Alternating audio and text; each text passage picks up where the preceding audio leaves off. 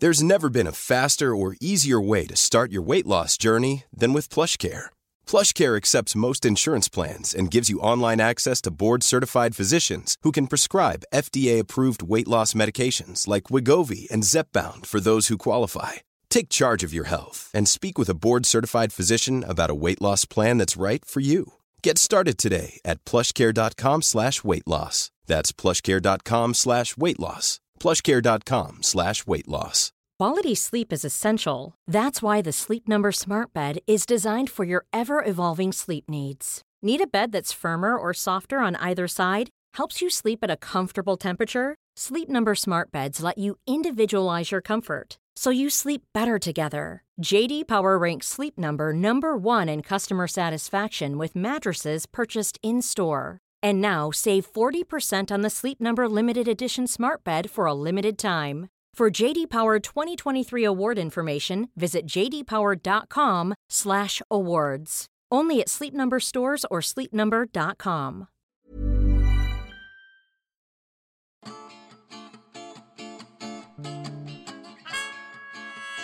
Welcome to Spark London. We tell true stories. We tell them live. And we tell them every month at the Canal Cafe Theatre. This story was performed by Helena Stroud In November 2010. When the theme was mistaken identity.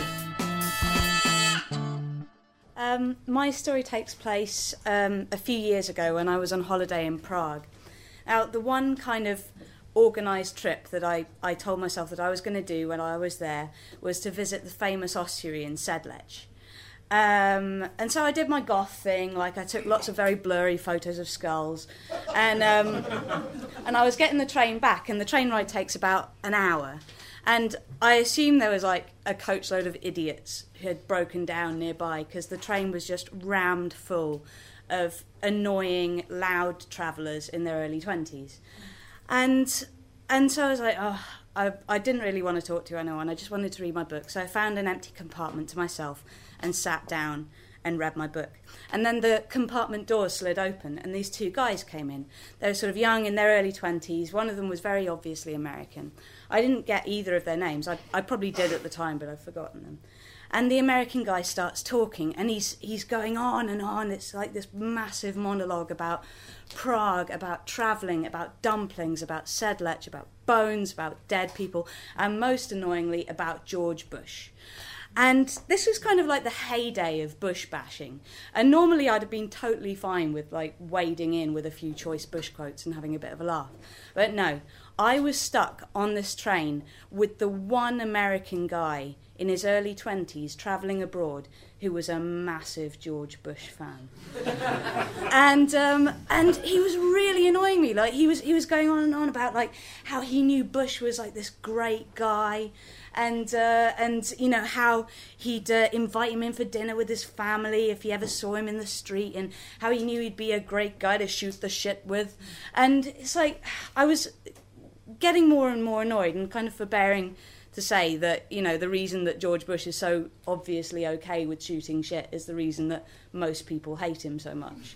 But anyway, he obviously thought that his monologue was not getting the attention that it deserved, because he turned to me and asked me my name.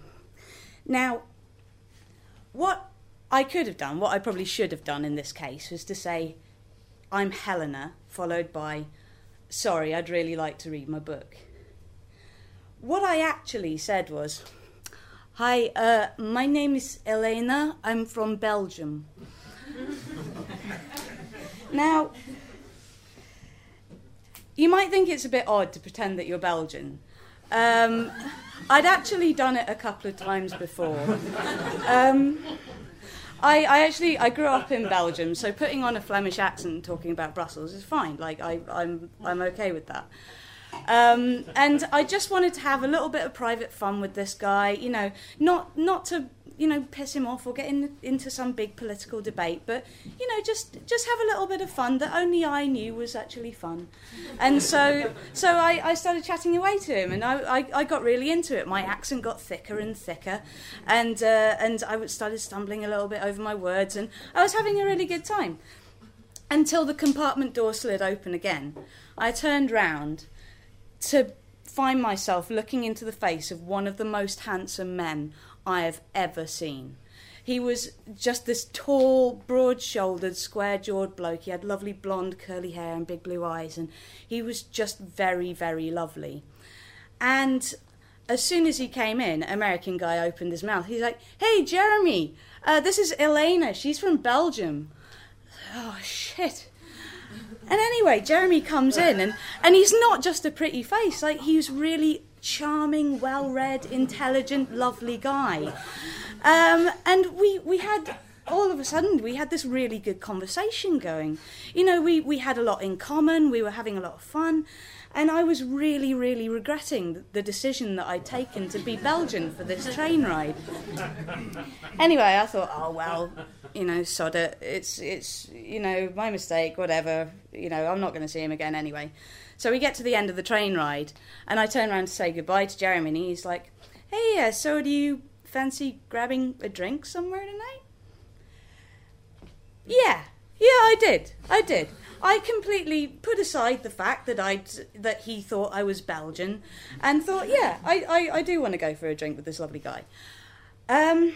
Going back to my flat, I was kind of regretting it a little bit, and I thought, you know what, I'm just going to tell him. I'm going to get to the pub, and I'm going to tell him. I'm going to tell him that I was pissed off with the other guy, he was annoying me, I was just trying to have a bit of fun. Wouldn't sound that odd, really, would it? Of course, I didn't do that. I walked into the bar and gave him a very cheery Belgian hello, and sat down at the table with him. We went up to get beers. I extolled the virtues of Hoegaarden over Budvar, and we're chatting away. He's telling me about his life and his family in Vancouver, and I start talking to him about my family. And instead of letting the Belgianness slide, some kind of weird suicide mechanism inside me was just making me more and more Belgian as the night went on. Like, I invented these strict Catholic parents who lived in, like, an incense-filled house in Antwerp. And, I invented a ridiculously right-wing grandfather who wanted to kick all the French-speaking people out of Belgium. I extolled my love of jazz, a musical genre I know nothing about. And I even invented a dog for myself, this playful Tervuren shepherd called Tosca. I've never owned a dog in my life, but this was the most unbelievably Belgian pet I could come up with on the spur of the moment. And Jeremy seemed to really like my improvised Belgian personality, you know. And, you know, he's at one point he's like leaning over the table and, you know, stroking my hand, and I'm thinking, I've got to make a decision here. I've got to work out if I can go to bed with this man as a Belgian. And so, you know, we had a bit of a drink, bit of a dance, and we go back to my place, and I'm still undecided. And we're standing outside the door to the flat, and he takes my face in his hands and kisses me. And I knew in that moment that I could not go to bed with Jeremy that night. And not because he was a bad kisser, like, frankly, he felt amazing, but I realised while he was kissing me that I had no idea how Elena, the dog-owning, strict Catholic-raised, possibly right-wing, jazz-loving Belgian kissed. I mean, how the hell would I know what she was like in bed? So we exchanged numbers and emails, and we promised to meet up again really soon. And I went to bed alone. And I felt really, really terrible about it. I was like, I've just spent an entire evening, a whole day, lying to this really, really nice, sweet guy and pretending to be someone that I'm not. So I thought, I know what I'll do. I'm just going to send him an email. I'm going to send him an email explaining everything about this. It won't sound that odd. I'll explain that the guy on the train was really annoying me, that, you know, I was just trying to have a bit of fun. I didn't know how to get out of the situation. And if he wanted to, I'd love to meet up with him again for another drink, so he can get to know Helena the English girl. Jeremy never contacted me again. Of course he didn't. I'm a complete psychopath. What kind of girl would do something like that?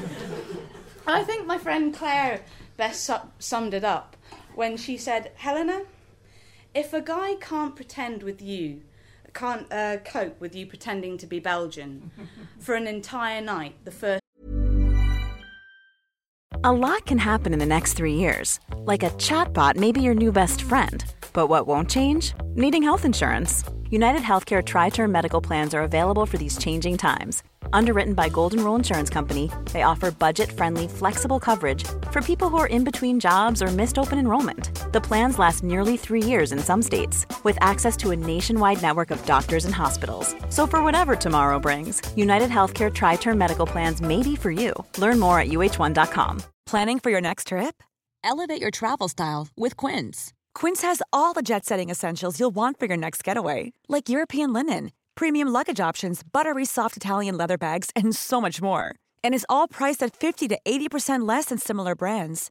Plus, Quince only works with factories that use safe and ethical manufacturing practices.